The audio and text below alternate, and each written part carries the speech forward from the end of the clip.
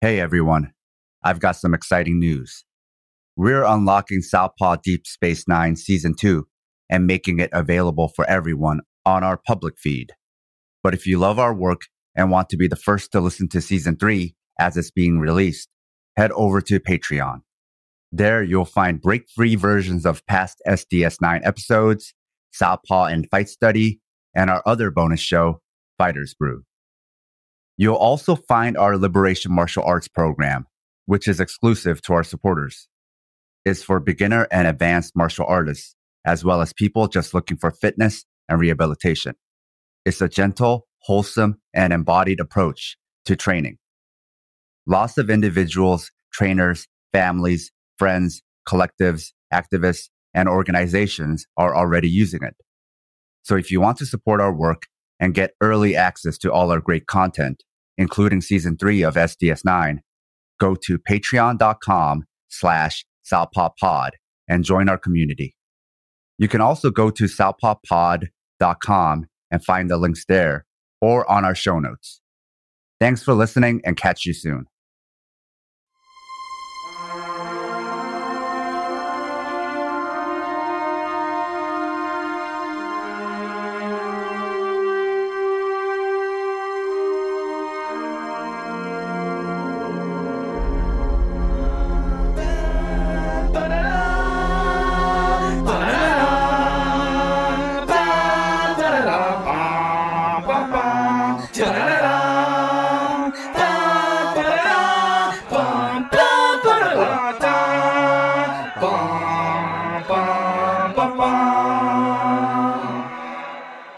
This is Southpaw Deep Space Nine Season 2, where we analyze Deep Space Nine and Star Trek from a political and historical lens, episode by episode.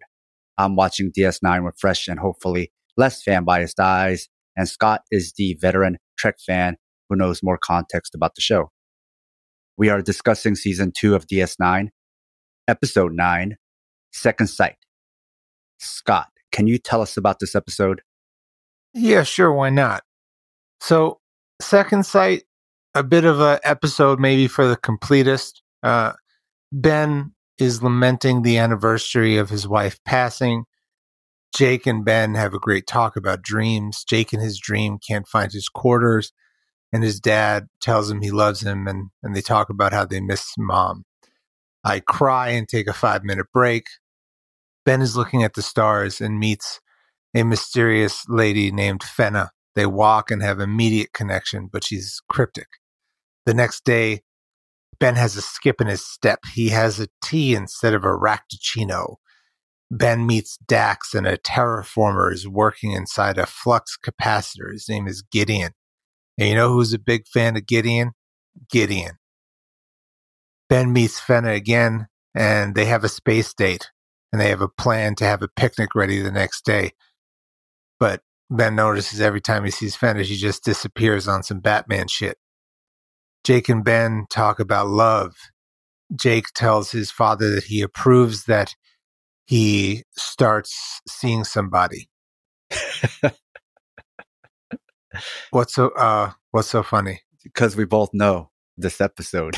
It's, we got to do the pro wrestling thing, and we don't want to no sell, right? We want to sell it strong.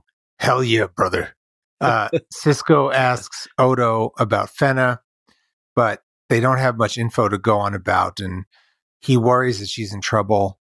Dax is mad that Sisko hasn't talked to her because he would have talked to her when she was Curzon. She's like, tell me about it, And Ben has dinner with Gideon, who is hoping to restore a dead star, and his jacket is dope. And they have a philosophical discussion about pessimism and optimism in art, which I dug. Bashir likes him because I think Bashir is really sort of into himself. So he sees this dude that's really into himself, and he's feeling it. Then Gideon introduces his wife, Nadell, who looks exactly like Fenna, but she doesn't recognize Sisko, and she seems like not completely present. And he mentions Fenna, and she makes a slight face, but she's not it's not very clear what's going on. And Odo cannot find Fenna in any of the info logs. And Sisko says he saw her on the Prometheus Gideon ship, and Odo says this is impossible because there's no one has been leaving the ship besides Gideon. Quark tries to offer his friendship. Fenna appears again. She doesn't understand what's going on. She continues to be cryptic. They have a kiss, but then she phases away in front of Sisko's eyes. And Sisko decides that he wants to go with Dax and Gideon to witness the rebirth of a star. And I don't blame them. And Gideon talks about how he met Nadell and how he's had several wives, and she was a politician's daughter, obsessed with him. And in the world that he visited, people didn't really leave, but she leaves. And then Fenna appears out of nowhere again. Sisko calls in Dax, and they realize that Fenna is non-corporeal. She's made of energy. And they get a call that Nadell is dying. There seems to be this thing where Fenna and Nadell cannot appear at the same time.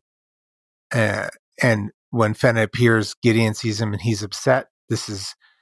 Nadell is a telepath and projector, and she projected Fenna a few years ago, and Nadell promised she wouldn't project, but she doesn't have a real realization of her projections.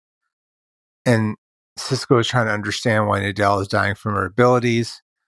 And, it turns out that Nadell's people mate for life, but there are some struggles in the marriage. And Fenna is confused and scared because Nadell is going to die if Fenna doesn't return. But Fenna's really feeling this. This is a dream for her. And she and Sisko kiss again. And Gideon decides that he's going to go on a goodbye mission. He's going to impact with the sun and sacrifice his name in the name of science and die so Nadell can live, and also so he can really be remembered in the annals of time. And as the sun is reborn, Fenna disappears. Nadell is better, but she doesn't remember her time with Sisko, and she's going to return home. And Sisko is sad, and the episode ends. It ended like a Hulk Hogan leg drop, just powerful. So powerful. So powerful. So that's kind of where we're at with this episode. We're like Shawn Michaels, and we're trying our best here, but let's start with the beginning. So the Federation was playing God, which was an interesting question to explore, but then it became a doppelganger episode. But then we learned a little bit about Sayatic and his wife. Sayatic is Gideon. I mean, just a little bit, because we get that little bit of info that they're married, and that's who the doppelganger is at the very end, and we don't really learn too much about their marriage. And it seemed like a metaphor for a couple in crisis and why people sometimes cheat.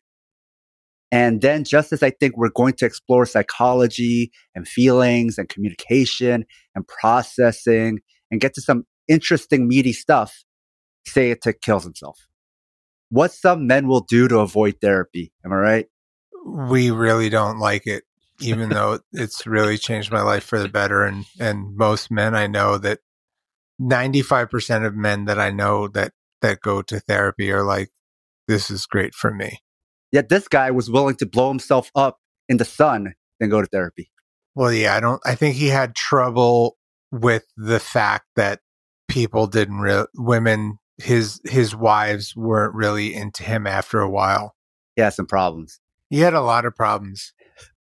And then I thought maybe they'll go into the trauma of when someone in crisis kills himself. No. But nope, it's just the end of the episode, and Sisko is missing his wife and is sad and happy about his short-lived romance. And I guess that's a way to end this episode. Kill one person in a love triangle and have the other one move away. I guess that resolves the love triangle. There is no more triangle anymore. Yeah, I mean, as I said at the beginning of the episode, this episode is really for the completist. Aside from developing the idea that Benjamin is ready to start dating again, it's not much for the mythology of the show.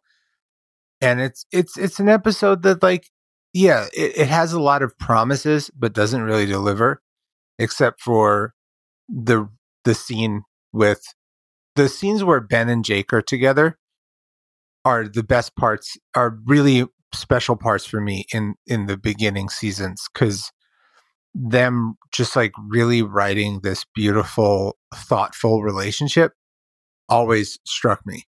Because like the support they have for each other and the love and respect they have for each other is really significant, and like just like, oh, this is like a healthy father-son relationship, which not every most teenagers don't have with their dads. Teenage men, at least in my anecdotal experience. There was a sweet and then funny scene where Jake was trying to talk to his dad, and then his dad is acting goofy. And then, I don't know if you caught this, Jake, the actor himself, like gives this look, and it's kind of like a look to say, Dad, you're acting weird. But it also read to me like the script is goofy.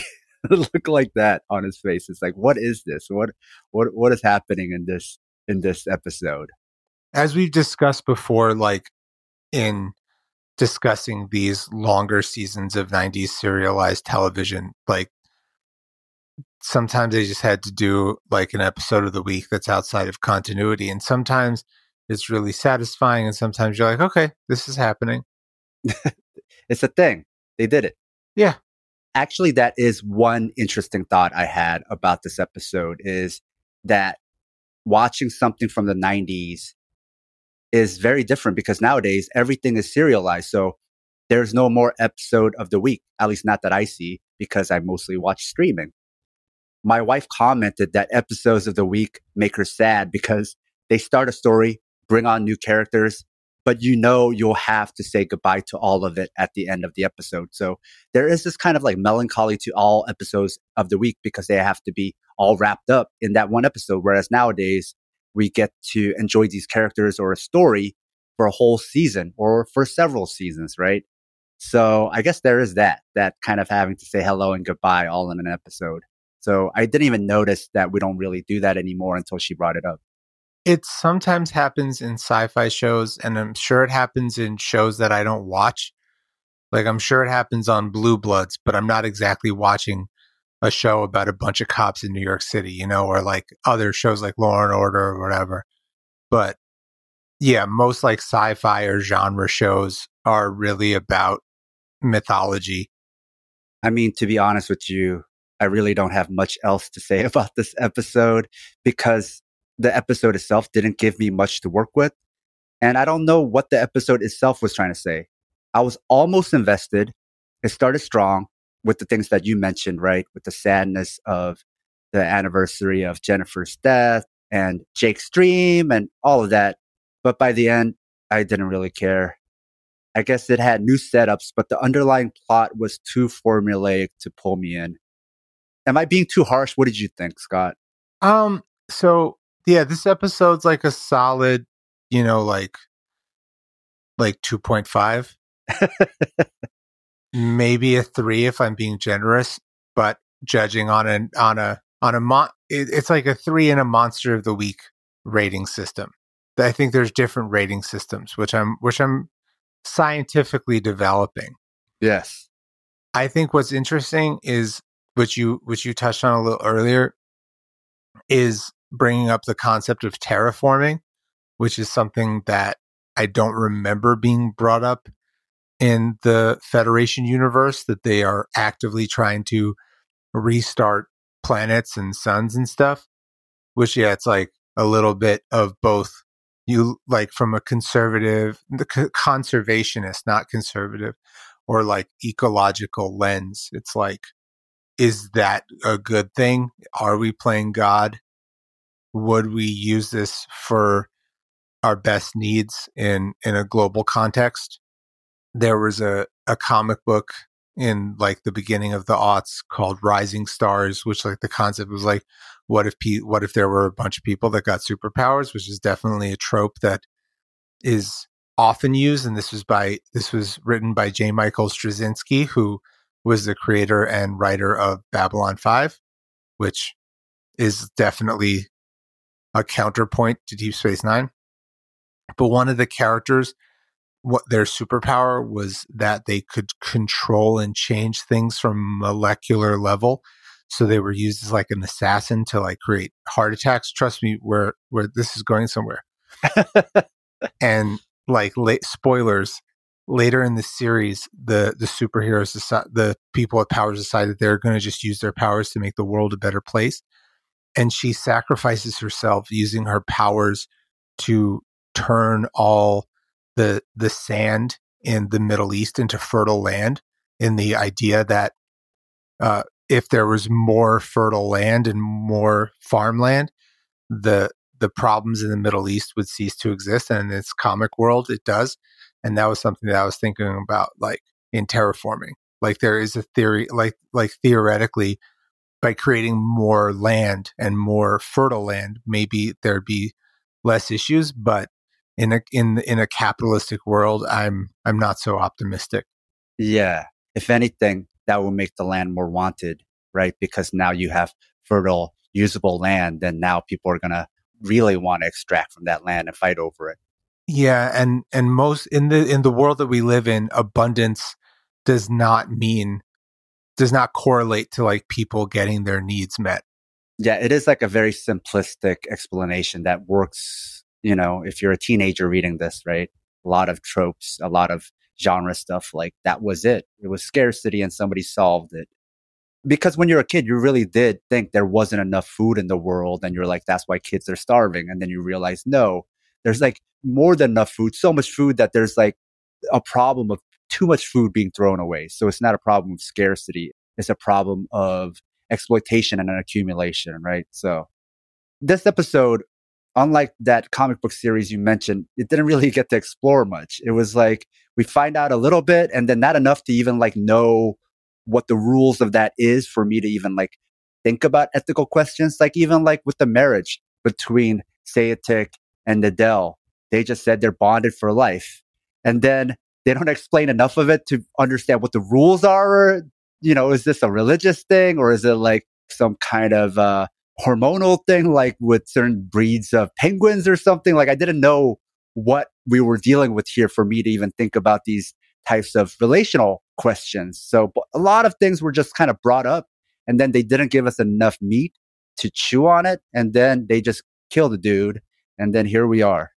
Yeah, here we are. And yeah, I'm doing my best to extract some meaning, but it's a little bit of a honey from the rock situation. But I'm still happy to discuss these with you. What is honey from the rock? Oh, it comes from like the Bible, where like it's just like you can't extract honey from a rock. That is a truism. Yeah. All right, Scott, can you tell us a bit about the next episode? So the next episode is called Second Sight. No, sorry. The next episode is called Sanctuary, and it's about some aliens coming from the Gamma Quadrant to seek sanctuary. Having already watched that episode, there are some similarities between that episode and this one that I'm sure we'll bring up. So I could see why there is some confusion there. But until then,